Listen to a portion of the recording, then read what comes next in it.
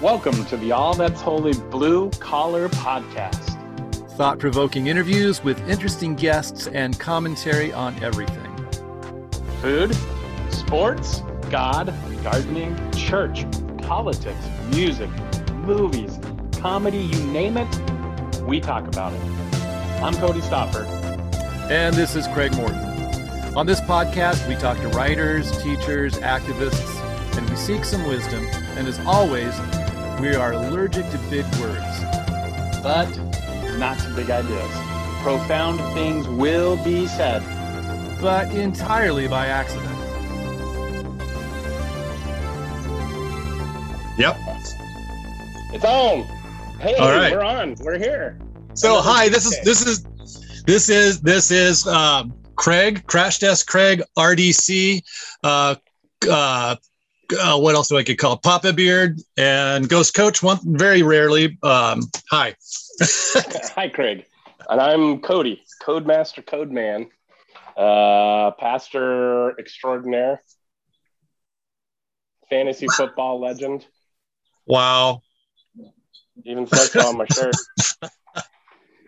And if the shirt, well, here's my claim to fame is that one of my hurdlers was in the Olympic trials, Olympic trials, and he didn't make it, which is so sad. But if he would have made it, it would have ruined my coaching opportunities when he got back, because who would want to talk to me when they could have this Olympic hurdler be their coach? That's so there's a part that's slightly grateful that, you know, this great kid just didn't quite make it this time. Anyway. And remember, we're putting this out here. We're not editing this. I know. See, I don't notice I didn't mention his name. He'll know if he listens, but anyway. Well, we have a guest today, and our guest is Reverend Joe Kim, an ordained elder in the Pacific Northwest Conference of the United Methodist Church. And I was just explaining to Craig how I met Joe, or how I knew of Joe. We'd been to things. So Cody, how did you meet Joe? Okay, so let me tell you, because there's a connection to our story, Craig. See, I want to make sure it seems like it's conversation rather than you just taking off on a monologue. So yeah. So what's up is bumping into like seeing, never saying anything though. But the very first time I spoke to Joe, I don't know if he remembers this or not, but it was because of Brian McLaren. So see, Craig, the connection is crazy. There we go. So it was at a Northwest Leadership Institute where they hosted Brian McLaren as a presenter. And he said some stuff, and Joe stood up and asked a question. You remember this, Joe? Yeah. He asked the question. It was great. It was a great question. And Brian McLaren, who I like Brian McLaren a lot, but in this instant, he just dropped the dude. I can't remember. His answer was just like, "Oh, that was sad." Yeah. So I mean, it's. Okay, well, let me just say, right, it is so good to be with Joe, because this is cool, and I'm having fun already, and we just hit record, so this is going to be great. So what? Just out of curiosity, what had Brian just published? Perhaps so get a time for that. Then what was the question and response? I'm really curious about that. Joe, do you remember what your question was? Yeah. Well, so I don't remember the exact name, but he was promoting the conversation that he was having with interfaith stuff. So I think it was like him and I want to say there was imam and a rabbi, and they were promoting this kind of tour of conversation and dialogue. And before we got to that part of the program, Brian McLaren was giving this really good history and dissecting kind of the road of how we in America got to this kind of evangelical, very perspective, and then started breaking some of that down. So how do we talk about worship? How do we talk about church polity? How do we talk and just kind of history, right? Even going back to Crusades. And he was talking about the song called "How He Loves." It's I think David Crowder may have done it. It's how he loves us so. Yeah. That's the one with the sloppy wet kiss lyric. That one. Yep. So he was talking about that, and I think he actually referenced that too. He's like, who wants to sing about God giving you a sloppy wet kiss? Anyway, he said there's a couple of issues with the song, right? And he was like, first of all, like how much we talk about he, right? Throughout the whole song, God is referred to as he, right? So does that limit our perspective of understanding who God is? So that's fair, cool. But then he was talking about how he was at a retreat or some conference, praise team or praise band was playing the song, and they sang that chorus, how he loves us, oh, how he loves us, how he loves us, oh, over and over. And he said some number, I'm not going to know what it is, but like 35 times or something, right? And then he said this, he has this question, this rhetorical question, basically like, who needs to hear that? And the point he was trying to make was we in Christianity internalize so much and make our faith about an inward experience. I need God to love me, right? Are we not looking out beyond ourselves? It was a good point. But I got to tell you, I was one of like 5 people of color in that room. And it was, it was a big, right? It's a decent sized conference. And I was one of few people of color there. And I'm going, hold on, like I do, because there are places in this world, in our society, in our communities where people are like, you don't belong. Like, we don't love you, right? Just on the basis of identity. And I think we can say similar things about sexuality and gender identity and all of that stuff, right? And so ability and disability. And so so I kind of asked him, I was like, hey, I really appreciate this point. Like, I appreciate what you're saying. But what do you say or what do you do in diverse spaces where there are not just one identity, but and even like the hidden identities, right? Like people who are navigating a cancer or disability or people who are living through whatever it is, like mental health, divorce, marital issues, all of those things. How do you say to a group like that, like, who needs to hear that God loves you? So I asked that question, right?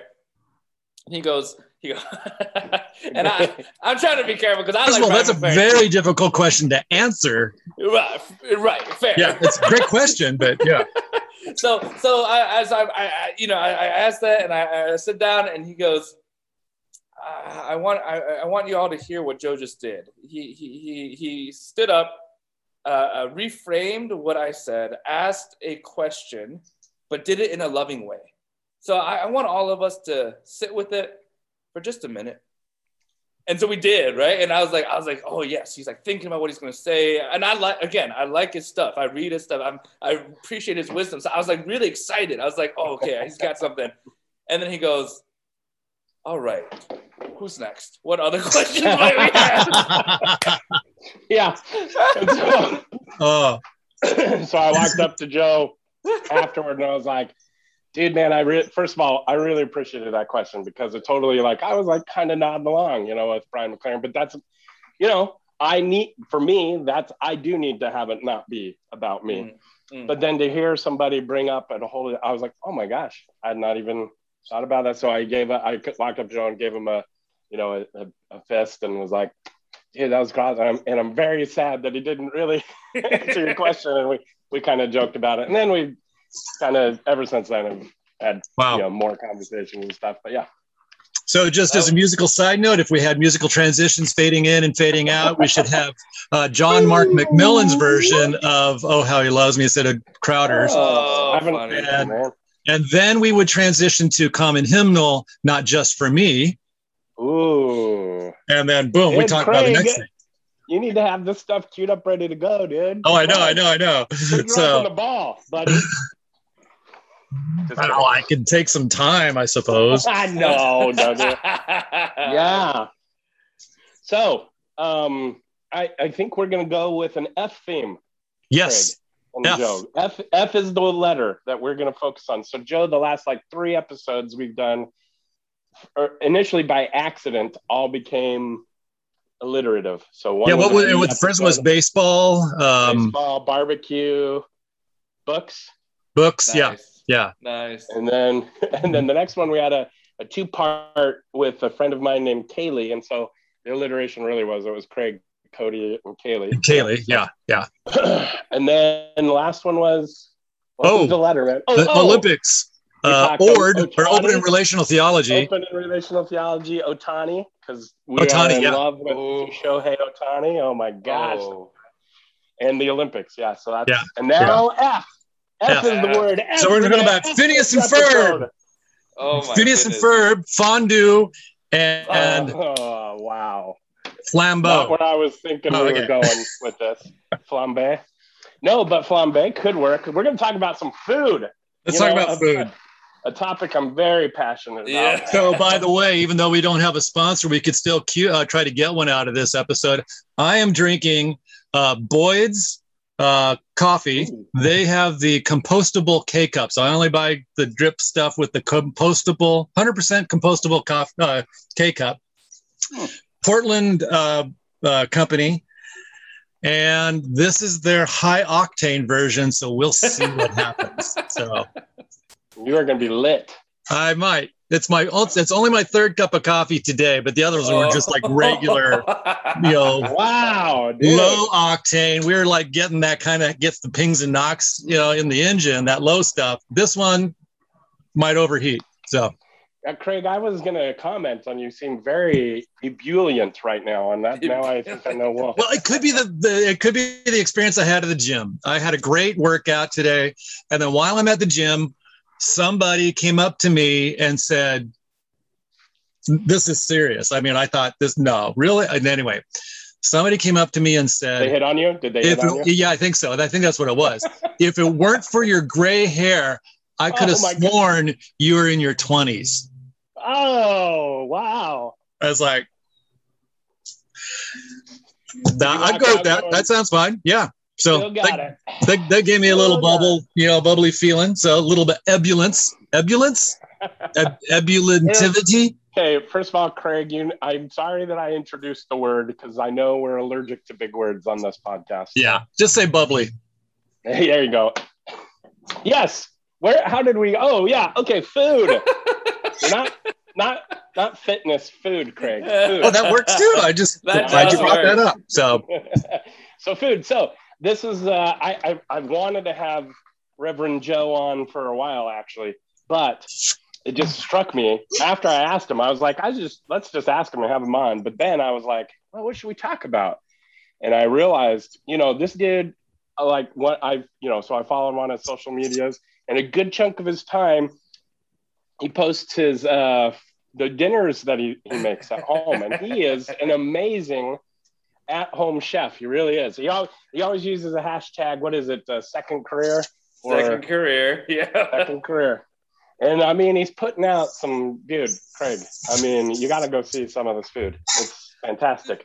And I was like, I bet I can get Joe to talk about faith and food together. I know I can. And he was like, oh yeah, heck yeah, I can. That makes sense. Yeah, let's do it. Let's talk about food. The thing you got to say before that though is you've only seen pictures of the food. So I mean, whether the second career refers to cooking or photography, like that's a different conversation. There is a difference. Yeah, there is a difference. So that's something that we got to figure out too. But yeah, I'm so glad to be on this podcast with y'all. Like, as Cody was saying, like we've been friends for a little while now, a couple of years, and it's been always fun to follow and see all the good things that he's doing. But I got to tell you, like, pandemic, right? Like we're all stuck at home. We're trying to figure out what the heck do we do with our time. The blessing was that, for me, serving this church in Bothell, I was not home often, right? For dinner. Right? There's always meetings happening. There's always things happening. Right. And so it was a time for me. I got two little kids, now 6 and 2.5. My spouse, Joanne, she's working for a local nonprofit as well. So we got busy lives, running all that around. And it was one of those opportunities where like, gosh, can we be intentional about sitting down for food? I got to tell you, we ordered a lot early on, it was like, and then we realized, this budget's not going to sustain us for long. And we just started trying stuff. And I think, that's something that I've always wanted to get into, but never had the time or creative energy to do so. I was one of those people who bought all those recipe books, or cookbooks way back, and they're in the library, so that it looks cool, but I've never tried any of them, and this was a time to do so. So, that's how it kind of got started. And then now we just, try to play around and see what happens and see what the kids will eat. That's an interesting dynamic too. But yeah, that's kind of how it all got started. When you first started, so you haven't been a foodie for a long period of time. This is like a relatively new excursion for you, right? Yeah. I like to eat, but I've never considered myself a foodie. It's one of those things that you eat what's before you, and you kind of just try stuff. But actually being part of that creative process, that's been fun. And just to keep things on track, that you just quoted a Bible verse from Luke 10, eat what is set before you. Very good. Yep. Yeah, so food and faith. I love it. Yeah. Wow. Did you even notice you were done that, Joe? No. It's because I'm sure the scriptures are so deeply just steeped in here. It's such a part of you. It's such a part of you now. It just flows out of it. So is there a particular type of food that you appreciate most, or just kind of experimenting with methods or different cuisines? I think the fun part for me is trying to identify what my kids will eat. Yeah. Right. And I think that there's a fun game about that. Right. Yep. So I'm Korean American. My spouse, Joanne, she is as well. And so we try to blend as much flavor as we can. And so we draw from some of those Asian spices, those Asian sauces and flavors. And so we do, pork belly at home. We do, and then we do steaks and potatoes and corn. Right. And different seasoning and different, and so it's just trying to figure out, what do we have time for? What can we do? We eat a lot of garlic. And so a lot of different things about what to do with garlic and how to, so it's really, I don't think I've kind of landed on a particular technique or a particular, genre of food, but it's really, what can I get and what can we have fun with? Yeah. We call that in the culinary world when they are just, they don't know how to put a term on it. They just call it fusion. That's just fusion. There you go. That's right. But I got to so the cool thing about food too, though, it's like, I joke around with this hashtag second career, and it's really just for fun, and it's something that I just like to spend time on, and frankly try to get social media likes and whatnot. But there is something to it, because one of my passions, or one of my dreams someday, is to start a restaurant, actually. And not to be the chef. I just gotta be very clear. Like, I want people to show up, and I want people to eat, right? So like we're gonna hire that out, right? Get somebody. But I think and this is where for me this faith and food collide. So the concept in my mind is it's called Preacher's House, right? And it's a place. So I'm thinking, I grew up in Ohio, and I'm thinking about all the times. My dad was a pastor, my grandfather was a pastor. So I'm thinking about the times after church or in the week when we would always either have people over or go to people's houses for food. It was regular, right? At least a couple times a week, or even after church Sunday, we're always eating together, right? Yep. And so what would it look like for us to create a community space where people gathered for food? And so, I'm testing this, I'm playing this out, but it would be like 2 services, and it's literally what chef wants to cook, because it would be family style. So you pay for the experience. You come at 5 o'clock, you come at 8 o'clock, your dinner is an hour and a half or 2 hours. We turn over and we do it again. But it's whatever food is like, and so the tables would be more family style tables, kind of, reminiscent of, I hate to say this, but reminiscent of fellowship halls, right? Back in when we were growing up, 80s, 90s, where it was, you just sat down, you sat around people who you didn't know, you talked, you caught up on life, you see them again next week who you haven't seen before, and you're like, oh, how's mom? Or how's aunt, right? I think that there's something really powerful about what I love that together, right? There was a family style restaurant that we used to go to occasionally when we lived back in Pennsylvania, out in Lancaster County, where the Amish folks are, and a lot of Amish out there. But one of these restaurants was Amish family owned, and it was family style dining, and it was those long tables. And so when you sat down, you could order your own individual entree, but a basket of rolls was shared up and down the table. You had to pass along with the beer, like a big old thing of mashed potatoes was shared with gravy up and down the table. If you wanted meatloaf, or if you wanted bratwurst, or if you wanted something else, you can make your choices. But there were these shared elements. It was cool. And then there was another restaurant in Salt Lake City, and I think it had 2, maybe 3 different franchises spread across the country. And they were based. They're connected with was it Second Harvest, where they pick up the outdated food. So they never knew what was going to be on the menu. It just happened to be what was left over at the grocery stores. And my daughter was a cook there while she was in college. Wow. And she really learned how to cook, because she called me up every once in a while. Dad, I've got like a pound of fresh raspberries, an apple, and a piece of salmon.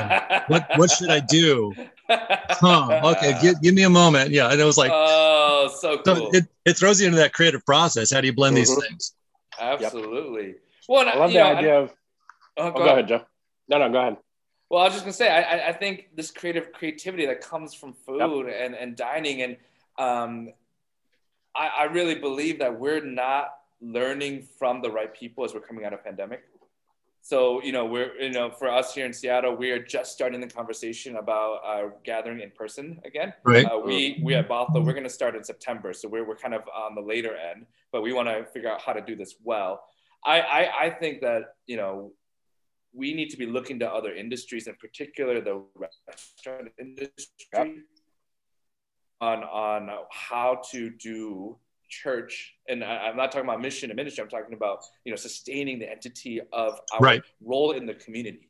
How do we do that well? And it's got to be through the restaurant. And this is not all mine. I've been pulling from podcasts and from a variety of different places. Dave Chang, who founder of Momofuku Enterprises and stuff, with TV shows, but he's one of them that I draw from. But I mean, if you think about restaurants, right? Like restaurants, they probably were most impacted. One of the ones who was most impacted because of shutdown.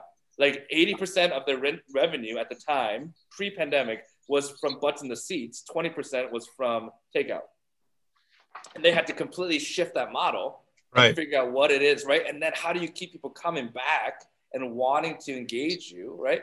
And then he said this, and which I loved. He said, the one place that miracles happen in the world is the restaurant. Right? Because you come in and you're like, yeah, I have this allergy, or hey, I don't like this, or wedding banquets, and they're like, oh, I'm sorry, I told you 25 salmon and 50 steak. I flipped it. I made a mistake, right? Or hey, like the one place that actually miracles happen and people leave fed and sustained and hopefully happy is in the food and restaurant industry. Right? I think that there's something really meaningful about how we draw upon their experiences, because as they're reopening, and as they are drawing in people, they've had to do it in a way that was creative. So in Bothell and in Seattle, you got the street restaurants, right? Like they open up all the doors so that they put tables and put pavilions out. Had to rethink how we're delivering. Like you see all these pop-up delivery, not pop-up, but these you're seeing pop up these delivery companies that are shipping stuff from Nashville and Atlanta, and you can get the best chicken from Atlanta, and you can the best whatever from all different parts. Like we as a church, I think we're not looking in the right places, because the restaurant, I think, is going to be the industry as they survive, hopefully, how we draw from. There's a couple of things there. I wonder. One, I love there was one of the things our family used to do for a period of time. It didn't become a long-lasting habit, but when we're standing in the line of the grocery store, we would always read the National Enquirer, Daily Star. I forgot, one of those really weird ones. And there was one article about that caught our attention. It was about restaurant found serving same bread and fish as Jesus. And we read the article. There's a restaurant somewhere near the Sea of Galilee that still the food they are serving is the food. They don't have to buy fish and they don't have to buy bread, because they are still, that bread is still multiplying. It didn't stop. And it just made me think when you said, it's a place where miracles happen. Oh, that's good. Man. It's how do you where else do we go, to have this sense of flourishing? The beauty of a restaurant, or the beauty of the restaurant food, is this sense of flourishing of, there's choices, there's a variety, there's nourishment, and then there's a table for interacting. It's, I love that there's a place where miracles happen. And speaking of, so that reminded me, Craig, what you just talked about. It was a joke article, I know, but actually they've discovered this pub in Ireland has been continuously in operation. They've done the archaeology on this, and here's the amazing thing, but it has been in operation serving food and beer and drink and spirits since 900 AD. It's the oldest established continuous. Wow. So we're talking, what is that? How many years is that now? So that's more than 1,000. Over 1,100. right? Yeah. Yeah. Wow. So, and Wow. and here's the amazing part. So the current owner has a book that literally details from 900, the first owner, all the way to like it's a continuous record of ownership. They have it all the way. Wow. Anyway, so miracles. And look, so Joe, when you're talking about learning from the basically what we call the hospitality industry, really. Right. So this pub has been going since 1100 years and is in no danger of going anywhere. It's like established, rooted, but it's not stuck in 900 AD. Yeah. That's good. It's adapted, grown, changed. That's good. So you're rooted in its original mission, but it's still serving today, but in new and creative ways. Oh man, I love it. That's cool. Yeah, that's really good. Well, and just as a whole, right? I mean, so the church, right, has been in existence since then as well. And how do we look at the different itinerations, right, of what the church has done, and then coming to grips with this concept, like every church is not for everyone, right? I think there's beauty in that, right? Like it's how do you best connect to in this case, your soul food. You know, like there's nights that I'm going to want sushi and Japanese, and there's nights that I'm going to want, Mexican, and nights that I'm going to want some good old comfort food. Like, how do you decipher for yourself? So then what that means is that we got to be cultivating a taste budness, right? How do we help our folks, right, discern from themselves, how do you best connect with God? Because right now what we're doing is who has the flashiest signs, right? Who has the biggest whatever, right? Who has the fanciest, the showiest? And I think that's what we're learning from the restaurant industry too. As a lot of these franchises, they have there's no worry for them going out of business, right? A lot of the McDonald's, right? These ones I'm talking about. But we're also seeing these popping up, these local farm to tables, these sustainable, and so now we're seeing how our culture is shifting towards our values. What does that mean for us? How do we? And there are times, right? Go ahead. We've got these two different tracks then, going between hospitality and, well, maybe call it hospitality, but we've got church and we've got the food industry. We've got, in the church world, we've got a number of different emanations of what a local fellowship looks like. It has the flavor of the local. It works to develop relationships on the ground in the neighborhood. It speaks the language of the people, et cetera. And so you've got all these small kind of mom and pop restaurant churches. I mean, that's what they do. And then, which is actually probably 80-90% of the churches, at least in North America. But then you've got the major brands, the Red Robins and the TGI Fridays. Willow, and you've got, Willow Bethel, Creek, Vineyard.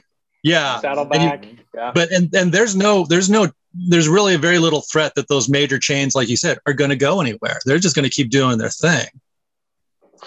But they also tend to crowd out the narrative. And so what does it mean to be church? Well, it means to be those big, flashy things. And it's hard to get the notice, perhaps, the awareness of what the majority of churches are actually like. For every one Bethel, there's 900, a Bothell, UMCs that are they are their local church, Although I guess the UMC is kind of like a franchise. Well, that's true too. It's true, but I mean, it is kind of a franchise. But still, even though I think some of those mainline denominational models do give the emphasis on local connectedness. Right. Whereas some of those larger chains do have a one size fits all. You follow this pattern. In fact, install the screen so that you don't even have to have a pastor that's local. We'll just you just bring the satellite and Yep. But I think also, I mean, and again, going to the restaurant industry, there oftentimes, right, there's not a contentment when it's your own shop, right? I think if your food is that good, and if you're creating environment and atmosphere that people want to, at some point you're going to outgrow your location. Right. And I think that there's something beautiful there too. So, I mean, I was in New York and I lived in New York before coming out to Seattle. And there was an amazing, locally owned Jamaican food restaurant, right? And I can't remember the name of it. I can see it, but I can't remember even what it's called. But there was 2 locations, and they were about to start a third as I was leaving. Right. Yeah. It's not because they were like, hey, we're going to franchise and take over all of New York City or Manhattan. It was, people are coming from the Lower East Side all the way up to Harlem to come get our food. We need to start a location there so that there could develop its own culture. And so for us as church, yes, there is something to say. We got to design our flavor to be true and authentic to the community we're rooted in. Right. But gosh, if we're doing our jobs well, if we are sharing that message of love and of hope, and if we're providing that for our community, like, we should want to multiply that, right? We should want people to engage in that and draw people in. So it's good flavor as well as integrity that becomes kind of the thing that is attractive. Yeah. The intentionality, right? Like, I'm not trying to franchise. Right. I'm just trying to bring, to the communities, this thing that brings people joy, right? Whether it's food or whether it's this gospel message or whatever, where we're drawing from. And so I think that's to me, my fear, right? As we're coming back out of this pandemic, and as a lot of communities are starting to think about in-person gathering, like, we can't go back to, I just want to be insulated, right? And insular, right? And stay rooted in who I am. Yes, there's a part of that you got to stay true to that. But if we're only doing that for ourselves, then how are we not reaching and sharing and touching the lives of those around us? Yeah. Stop hoarding the soul food. Right. Stop hoarding the soul food. Exactly. And food's meant to be shared. I mean, I don't know. I hate eating alone. When I was single and I was living in New York, I would go to bars, and I would have like my restaurant or my bar that I would go to on a regular basis when I had no one to eat with, because I'm like, man, I need to be around people. And food for me, like, if there's bad service, or if there's something, if I'm mad when I sit down and eat, like, I get indigestion. Like, I just don't have a good experience. And so food, like, breaks down those barriers to experiencing life in ways. I just think, food does the best in all of us, and we don't always do the best back for it or for each other. Yeah. In fact, it almost sounds like when depending on what mood you're in, when you sit down to eat, it's good to go through an invocation. Some way to make yourself be present. Yep. If you're filled with stress, anger, anxiety, whatever, it's almost, I was thinking, back to this idea of a worship. You got to prepare yourself to receive. Yeah. Yeah, that's good. Okay, so Joe, talk about a little bit how your work with your kids and getting them and their interest into it also connects to all this too, right? Yeah, I can see the connection, but let me hear you talk about it. Yeah, I mean, what's funny is, what is that stat? Like every 3 weeks, like you're at the age of 5, like your taste buds change completely over. And so you're like trying to like experience new things. I think what I'm working with them on and trying to pull this out, I guess, for this larger conversation, is there's a balance of saying, like, you got to eat to sustain yourself. So therefore you have to have a veggie, you have to have a protein, you have to, right? And I want to give them I want to empower them. And that's not even the right word. I want them to have the ownership of saying, I want to eat. I want to eat this. I want to have my own opinions on that, right? And so I think that for me, like, as their dad, and now like looking at the scope of church, right? There's this balancing act of, this is going to sound bad, but I'm going to say, like, I know what's best for you, right? And so with my kids, I can say that because I have, 33 years of experience over them, and I can say, hey, listen, like, this is what science tells us, and we know this. At church, it's a little bit trickier. We can't, yet. Because we may know better, but you can't tell them you know better. You can't say that. Right. And so then you tie back to role and responsibility. I've been to seminary. Right.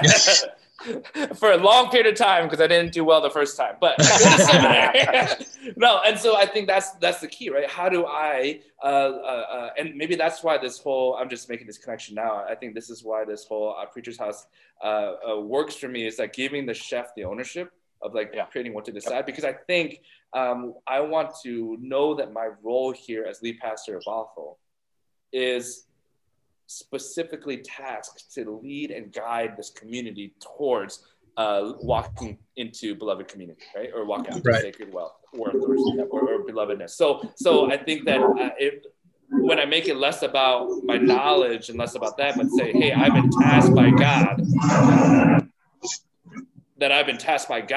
to lead our folks, then I think that that's where that connection goes. So then I can say, hey, like, I may not know what's best for you, but I am praying hard every day and want to believe that I know what's best for our community because I'm so in tune with what God's heart is. And I hope that there'll be alignment in that. Right. And so for my kids, it's like, hey, you got to eat a vegetable because it's going to, vitamins and energy and all that stuff. I think, that's where that connection lies for me. I love it. What are the airplanes are coming down low? I was going to say, there must be airplanes, dude. That's what it sounds like. So, do you cook with your children? And does that help break down some of that barrier if you do? Absolutely. And that's a fun part. A friend of ours, a church member here, they got our kids this cutting set, right? With these steel wool, gloves. And so they're able to cut and actually chop. It's been fun to just come up with a menu together, and say, all right, so here's what's in the fridge. Like, what do we want to try to eat? Or what do we want to make today? And what would that look like? And then giving them jobs and responsibilities and then saying, and then afterwards being like, look at what we created together. There's something really beautiful in that. Yeah. Yeah. This is what I was thinking, like when you think you know better, which, you do, but then they get to be part of the creative process. Yes. It brings them along with the persuasion's a little bit easier. Yeah, exactly. And now, at least from most of my kids, all of my kids are pretty exploratory eaters. They'll try anything because, we kind of grew up with that sense of experimentation and participation. I don't think there's anything that my kids would initially go, "Ooh, no, I'm not going to eat that." Right. Very cool. I love it. Exploratory. Okay. Speaking of exploratory and exploration, our next F that I want to talk about. Yes. Okay. He's got a few extra minutes. All right. Let's talk filthy. Okay. No. All right. So let's talk about the filthy rich and moving into space, exploring space. That's what I want to talk about. The filthy rich. So today, Jeff Bezos, and from your neck of the woods there, Jeff. Oh, I'm sure a neighbor, right? Down the street. You just went up and returned. It was an 11-minute flight. So I guess, I don't know how high you get in 11 minutes. I think they said 66 miles with 4 minutes of weightlessness. Wow. Yeah, okay. And just was it a week ago? Also, Richard Branson made a trip up into the lower reaches of space. And then somebody else, Elon Musk, right, is planning his. So, what's up with the filthy rich going into space? Is it a good thing? Is it a bad thing? What is it going to lead to? Are there positives that will come out of this? What's up? What do you think? What do you guys think? Oh, goodness. Is it only setting up? Here's my thought. Like, it's only setting up space tourism, maybe? Is that what is the deal? Like, for wealthy people who can afford to take trips? So it's I think there's this interesting separation, though, between SpaceX and perhaps what Branson and Bezos are doing. Virgin Space and then Blue something.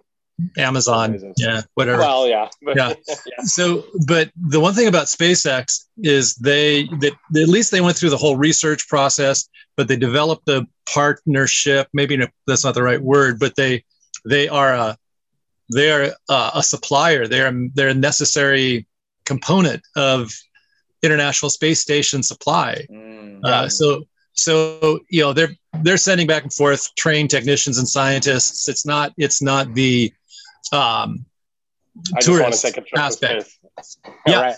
And it's like, okay, I can, what would be awesome though is someday with Elon Musk and SpaceX is all of a sudden they decide, they buy out, let's say UPS, and now how are these people in brown shirts and shorts running into space, and dropping off the food package for the International Space Station. But so I do think there's a difference between those, between SpaceX and the other two. The other two do have that sense of the vanity project. Yeah, look what I did. Yeah. Well, So look what I did, here's and what- then there's not a multiplication piece to it too, right? It's not just look what I did. It's like what's that there for, right? And I think there's right, and I think that there's something interesting about this desire and reach for like how do we enter into the unknown, and if that's not the mystery of faith, right? Like then what is, right? So like I think that there's that, and there's this symbolic nature of, but gosh, they're doing it on their own, and what does it mean to do it in community? And I think that that's where for me the rub is. I'm like, cool, explore. Like science is great. I want to know what's out there. Like I want to be part of that.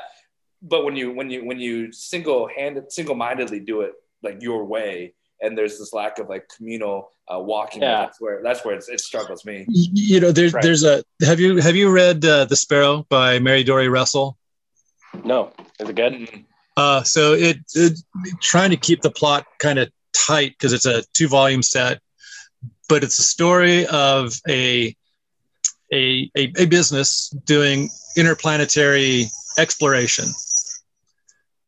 Along the way, a missionary, I think a Jesuit missionary goes along, and the main thing there is the company wants colonization. You know, good old fashioned. You know, right. Colonialism. You know, colonialism, and they want to take advantage of that. Well, but the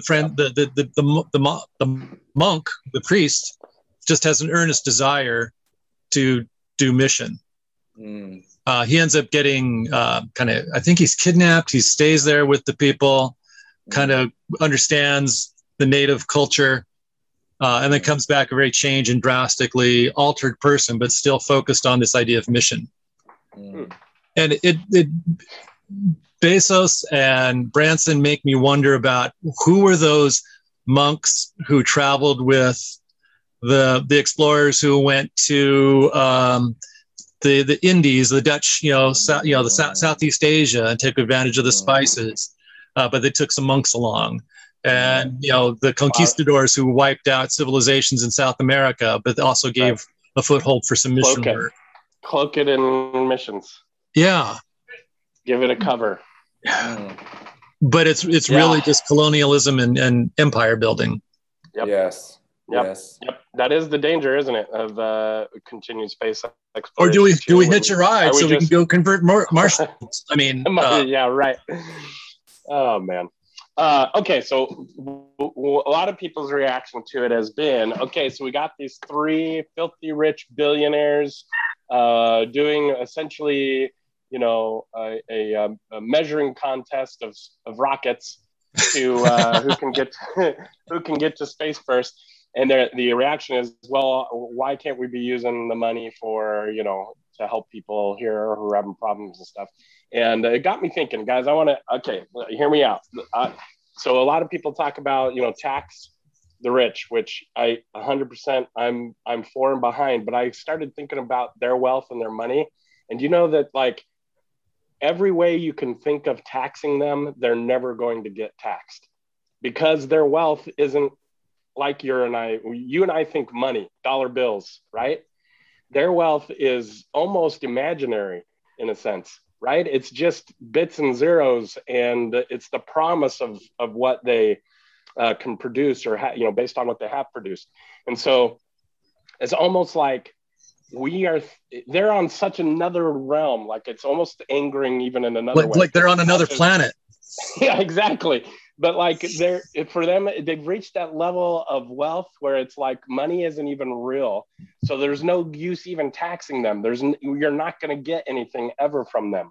And I don't know, like that makes me even more upset. What do you guys think? So yeah, what is the taxing alternative? Exactly. What do we do? How are we going to get something? I have an idea, but I mean, okay, let's hear it. Well, no, let Joe speak. I want to hear that idea, whatever that idea is. I mean, what if you were to tax trademark or patent ideas? Because one of the benefits of the NASA programs through the 60s and 70s was the immense innovation that took place in how to build a better car, how to develop educational curricula, how to develop pacemakers, heart surgery, how to improve so many areas of life, right? Yeah. But that's because the publics were largely patented to the federal government for the public use. There's different elements to it that were limited, but the knowledge was diffused through the economy. These privatized knowledge bases, which is nobody can look at it, makes me think that's where the taxation is. Good point. Yeah, because think of how they have accrued this wealth that is so big, it's now just imaginary, right? Right. So that's really what it is. They've accrued it, every one of them, based off of work that has come before in the public, right? Like think of Bezos, and could he have the wealth if he wasn't able to deliver the goods? When people order their goods, the internet. Right. He didn't create the internet, but he rode on the coattails of those things. So if they could prove that anything they've invented or developed had no use or did not use public funds or shared resources at all, go ahead and keep it. But if your engineers breathed air that's not owned by anyone, well, then you're out of luck. I think there have to be a lot of changes probably in patent law, to make that work. Because there'd be the smaller inventor who just developed a better potato peeler. Would that person be held up to the same standard then? It's like, well, no, sorry, you made a great potato peeler, but you don't get to keep the patent. So how do you make it apply to some and not to others? Good point. Well, and we're operating in the same system, right? That I think continues, right? And so I think at some point there's got to be a reformation or revolutionizing of all of it, because I think the more we try to find solutions in the system that currently exists, we're going to keep losing out on opportunities, I think, for that collaboration, that community, that sharing of resources to happen. Right. But in the meantime, I say just keep taxing them. Like I get it, right? So it's that both and, right? How do we live in the now, and how do we build something future? I don't know. The other piece of it is just keep pushing towards incremental socialism. Yeah. I mean, because even if you can't tax them, because they'll just pass on the burden of the financial burden into their products, and consumers end up paying the piece. It's only through some elements of probably liberal democracy or welfare capitalism or elements of socialism that end up saying, no, you cannot pass this burden on. And if you do pass this burden on, there's a part of the national character, the way the federal economy is set up, or whatever, that picks up that price tag for the regular person. I think revolution is probably the right word for it. That's good. Well, that makes me think of you just passing it on. Actually, not just consumers, but the workers. Also, and obviously, it's a weird system, man, because every time, like Amazon, for example, wants to expand, every place just goes into hyper, like, we'll give you this, we'll do this because we want you in here. And it does grow their tax base, but it grows their tax base because of the employees who work for them. They're going to get revenue from the employees. It's never from Amazon or Jeff Bezos, because they give them so much stuff to try and entice them there that they basically, we'll build you this place. We'll basically give you this. And then you get nothing from Amazon or Bezos other than the employees. So they get work, which everyone's happy for and proud for, but then they end up paying all the taxes as the employees. So, wow. And that makes me think of LeBron James, because we just learned this last week. LeBron James paid more in taxes this year than any owner of any team in the NBA. Did you know that? What? Did you read that article? Yep. More in taxes than any owner, like Steve Ballmer, for example. Oh my gosh. So we've got another F in here, is federal income tax. There you go. Wow. Isn't that insane? Wow. The employees shouldering the burden. Yeah. More ways than one. Well, he can do it. He can handle it. I know. I mean, obviously, but for the regular Amazon worker, or anybody else, it's not the same. Yeah, not the same burden.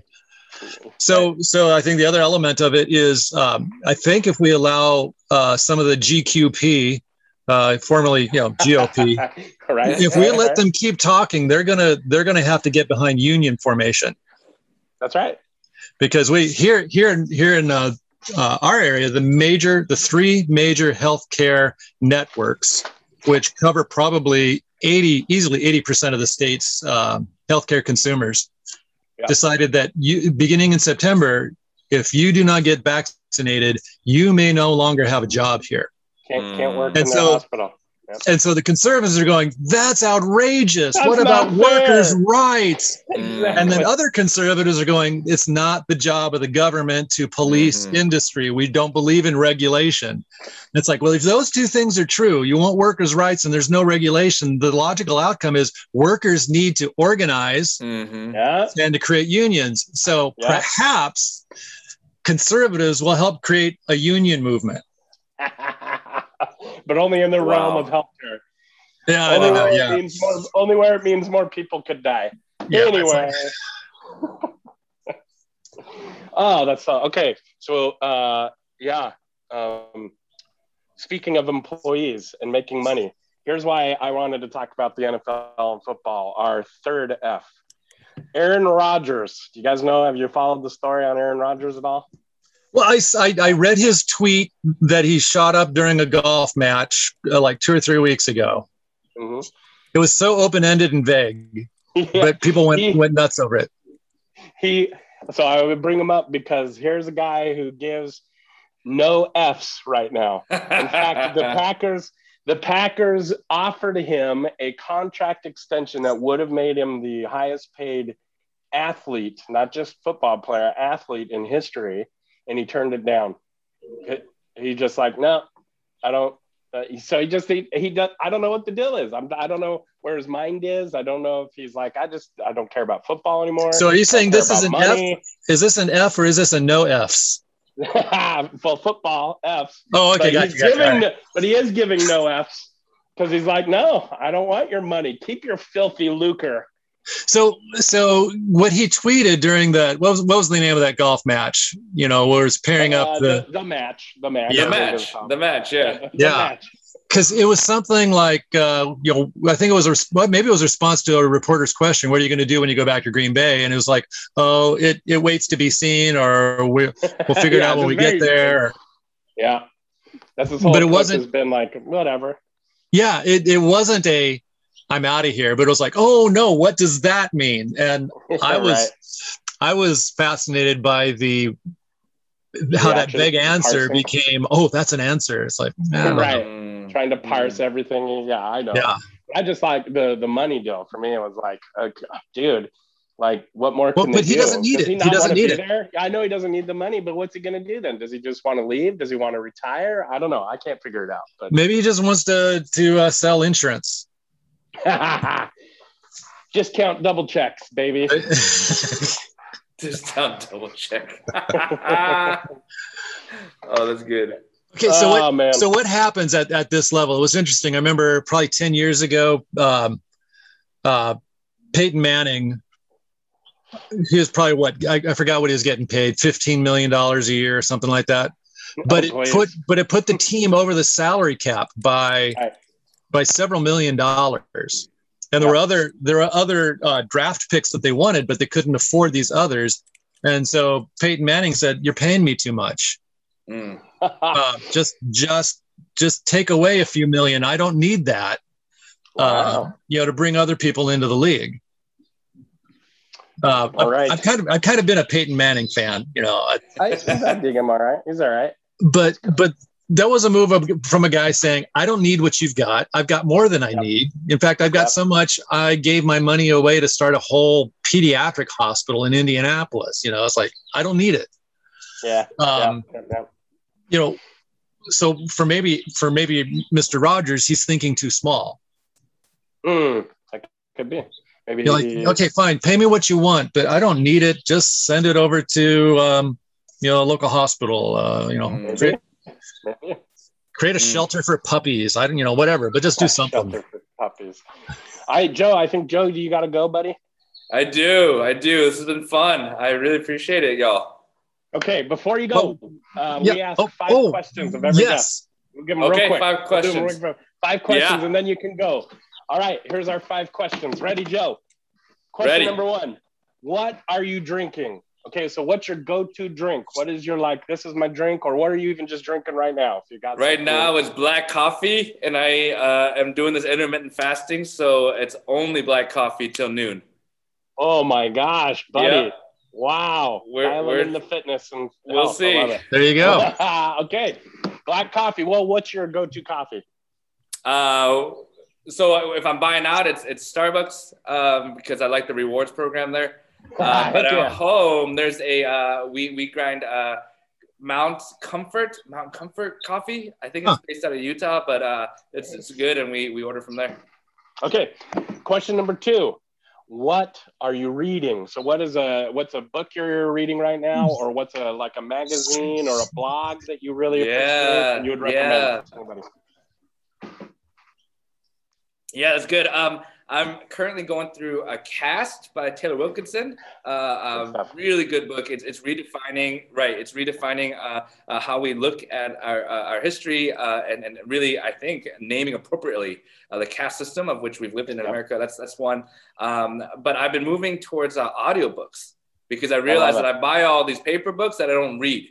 But I listen to podcasts. I listen to stuff all the time. So I'm moving over to audiobooks and trying to find. So you're buying audio of the paperback so you can go back and forth, or no? Well, so the strategy is to buy the audiobooks and then get the cheaper Kindle version. So if I do want to take notes, it still adds up to about the same as a paperback. Gotcha. Right? Yeah. Honestly, you're not the only one. I love it. Especially with Whisper Sync, where they two connect. I love that. Oh, that's so cool. So that is good. So good. Okay, so the next question is actually it's the next thing. What are you listening to? So it can be new music or even old music you love, but not audiobooks, or a podcast that you really enjoy. Yeah. What are you listening to?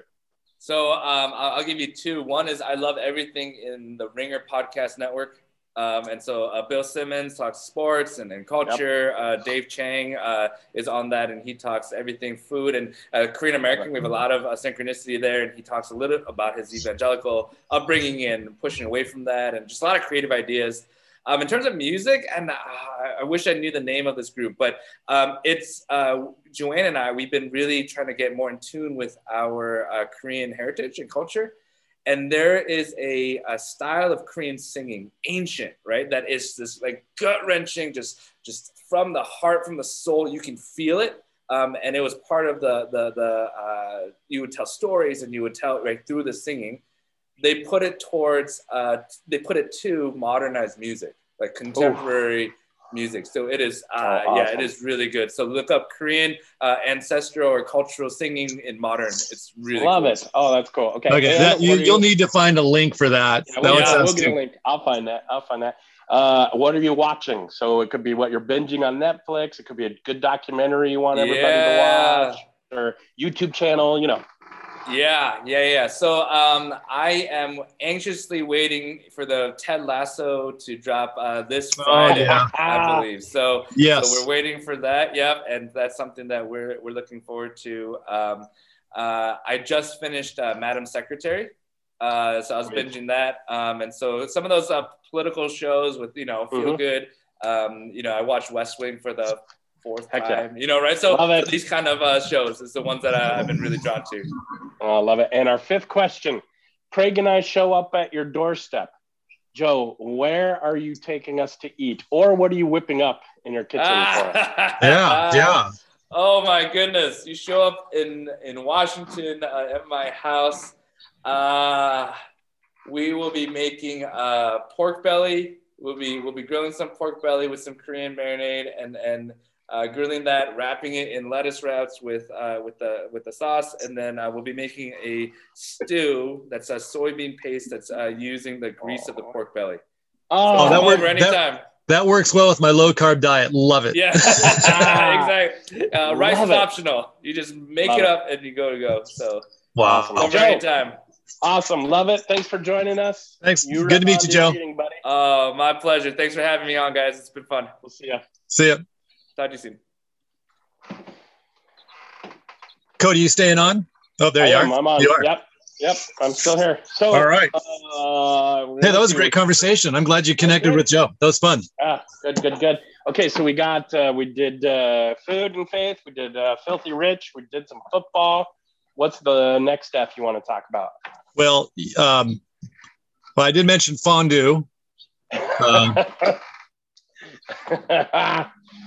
I did mention Phineas and Ferb, even though Phineas is PH, Ferb is an F. That's right. It's got the sound. It's the alliteration also deals with sound. Yeah. It's cool. I don't know what I want to say about any of those things. I'm just thinking of great topics, Well, we could talk about a fire. We could talk about film if you wanted to. We could talk about fantastic failures converted into awesome podcast narratives. Are you talking about Mars Hill? Have you been listening to that? Have you been listening to the Mars Hill? I got the first episode down. I'm gonna catch up, and I'll be waiting. I think one drops. Oh, it's on Thursdays, right? No, yeah. It's on Tuesdays. I think I've listened to 4 of them. Oh, awesome! And in some ways, it's just an incredible. I find it just a valuable perspective on, especially North American or U.S. Christendom and marketing, and good intentions gone wrong, and watching how the development of things all the way back to the Jesus movement, that gives rise to Calvary Chapel, then to the Vineyard. Then that gives rise to all these other kind of corporate, non-denominational entities. And then the counterpoint to it, which is what Mars would do. And then there's the place where we stepped in, where you and I met with the Alelone bunch, and they were in those conversations at the beginning, but then some of those conversation partners left saying there's nothing of the past worth holding on to. And that became the Mars Hill folk. Yeah. And there are those people who said there's something in the past that we need to hold on to. And that was, like Doug Padgett. Sure. And the new monasticism and all that. Yeah. And so that emerging church kind of had that early separation. Yeah. And it goes through, that story. And I just found it fascinating. There's a young man who, I've coached him. I've kind of followed him, befriended him for quite a number of years. Really a great fellow. Really would love have him to be, I want to tap him to be a church planter and come and replant our church. Have him actually work for us and apply his skills, here in this community. But he is so solidly in that, not the Mars Hill movement, but Bethel Church and what is it, City Church or whatever, those kind of models. But his theology is all fed by Richard Rohr, Derek Flood. And it's like, okay, how are you walking this? We need to come work with us. Oh, that's interesting. It's almost like I fear that I'll have to, do some kind of exorcism to get that Bethel stuff out of his background. One part out of there, right? Yeah, because it does have so much to do with the solitary, charismatic leader. Yep. Telling everybody what's best.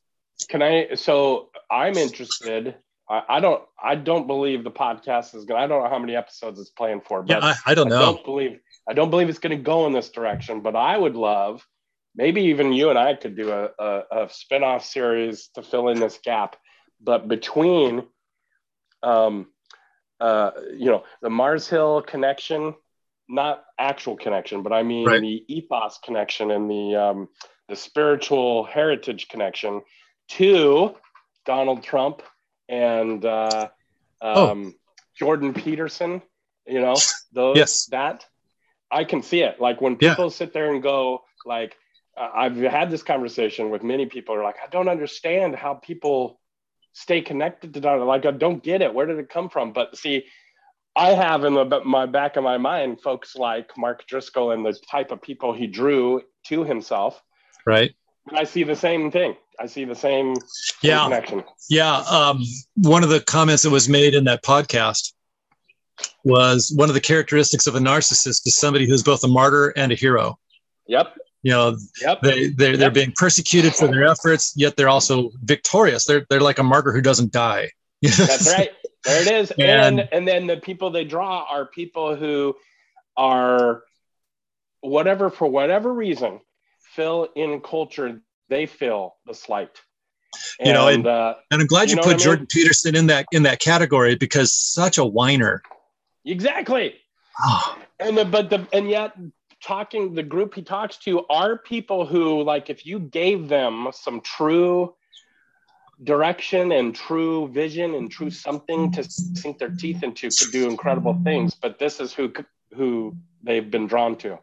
Right. Oh yeah. So. Yeah. It's. Gosh, how would you expand that list? Also, though. I know. I don't know. I mean, where would you draw the line? I see the connection. I don't know. I just sit there and I'm like, yeah, boy. And I can remember, Craig, I don't know what your thoughts about Mark Driscoll, where they were and when, but I can remember. Do you remember the book? Like, I just did not like him for his style, and some people do. They love that. And I'm like, so for a while I was like, okay, well, he's drawing people who need to be in church, and that, okay. It kind of like what Joe was talking about, like, that's not who I am, so I'm not going to draw those people, but Mark is. But at one point, and I can tell you when it was, I was already kind of turned off by him. But do you remember the book, The Shack, right? Of course. Right. When he stood up in front of his church and he essentially told them all, like the book or not like the book, I don't care, but he told them, I have read this book. None of you in here should ever read this book. I was just like, no, dude, like that's not what a leader should be doing and who they are. You know what I mean? Yeah, that was for me. I was like, that's it. I thought I was turned off as soon as I think it was Christianity Today that did an article on him as the swearing pastor. Yeah, right. I can't remember if that was the title, but that might have been a subtitle in the article. And I thought, just what a poser.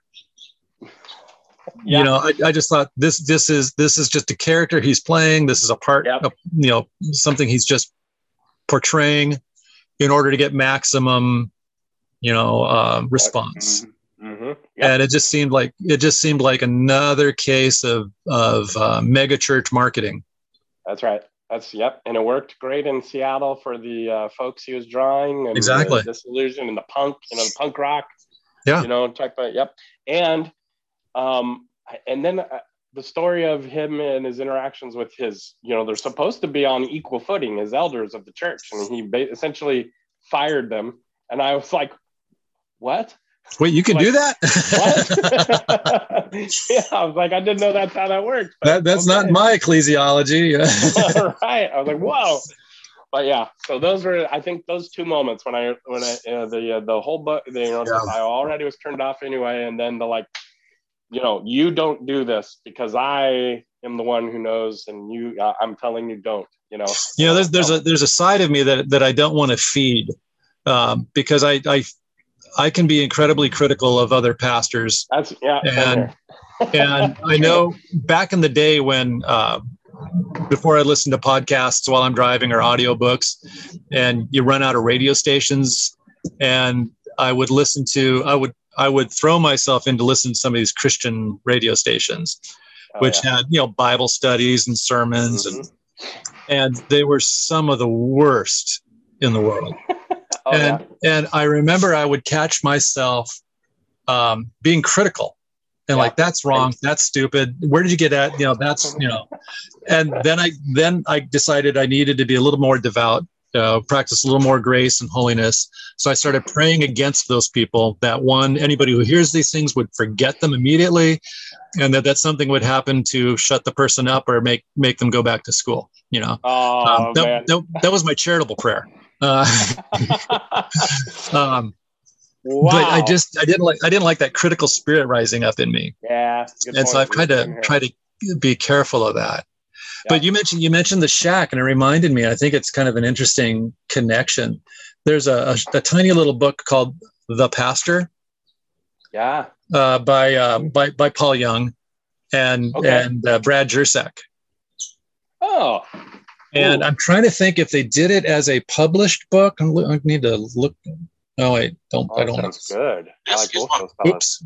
Oops, it's an Audible book, and I'm trying to find the discussion on it. But on Audible, they developed it as a 4-character play.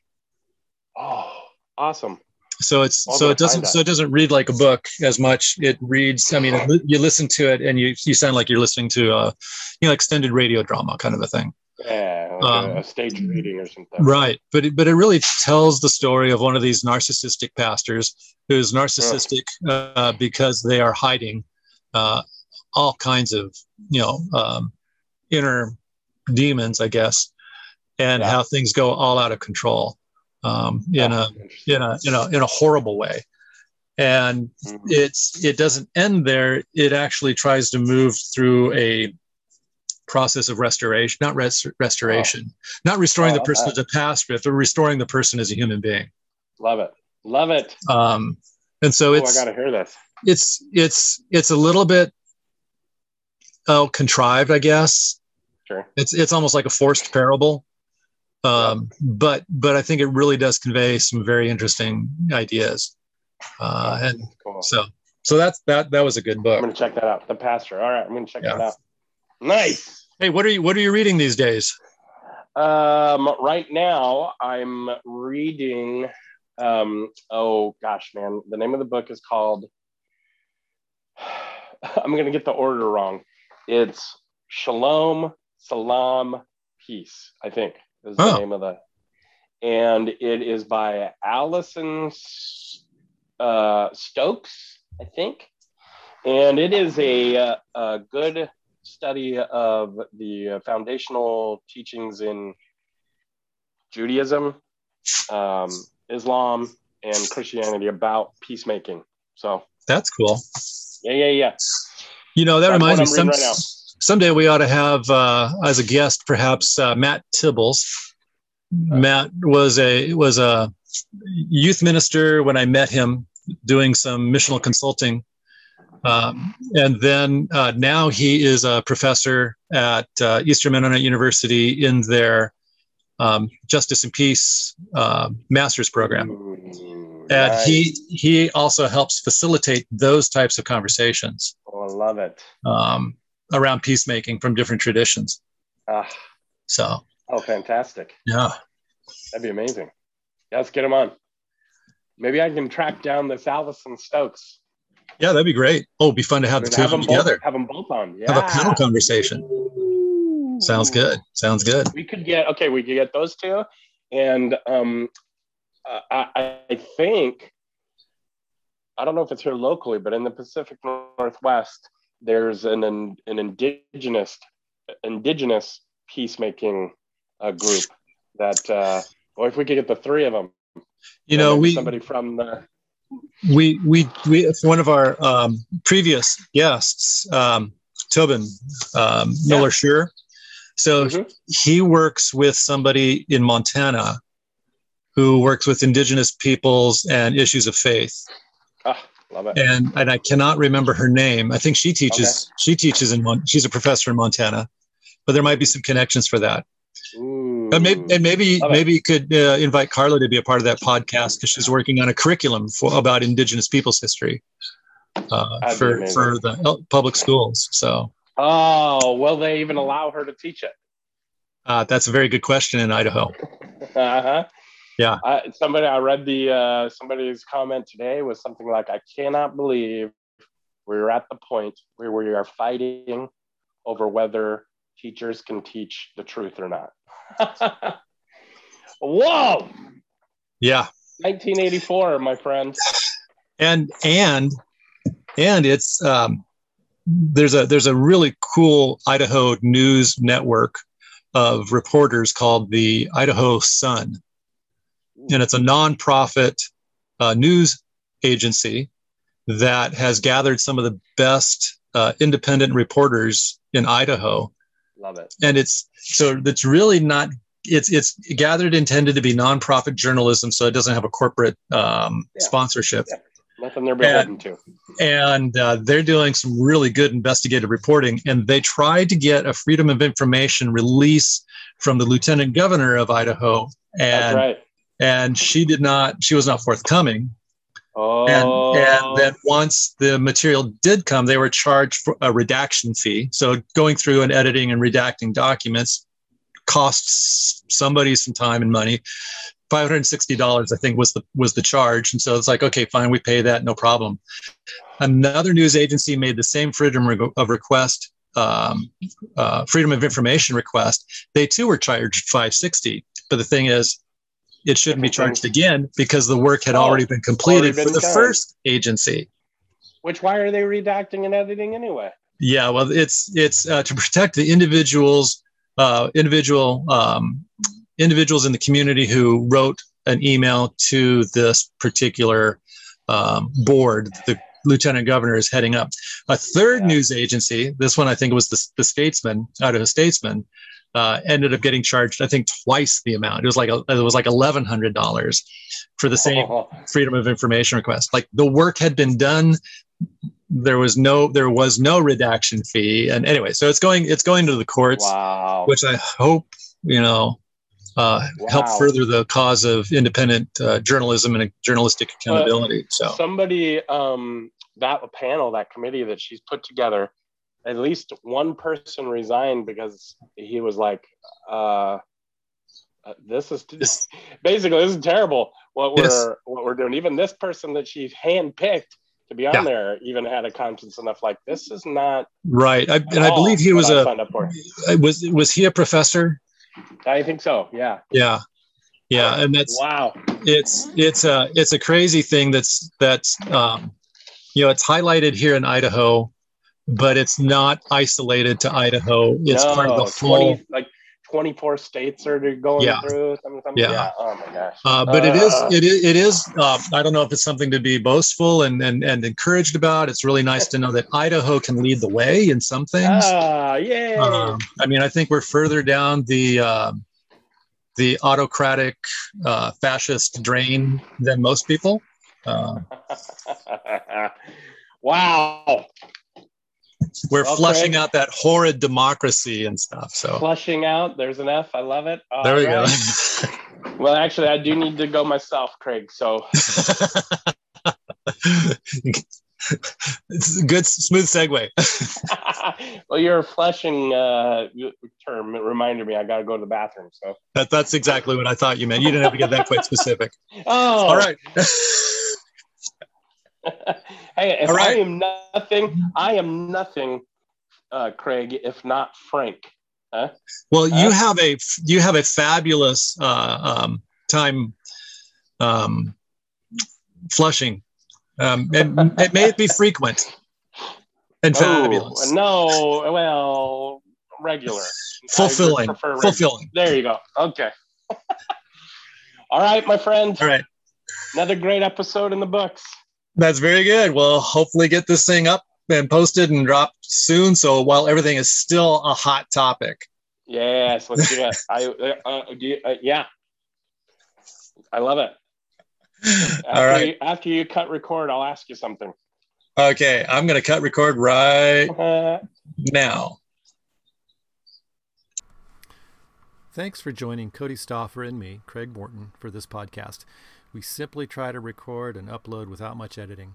What you get is live conversation with all its ignorance and insight, wisdom and foolishness, sometimes more of one than the other, and occasionally profound things will be said, but entirely by accident.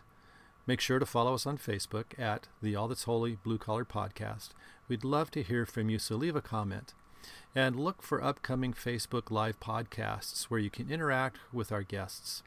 Also, we can be found on Twitter as @AllThat'sHoly.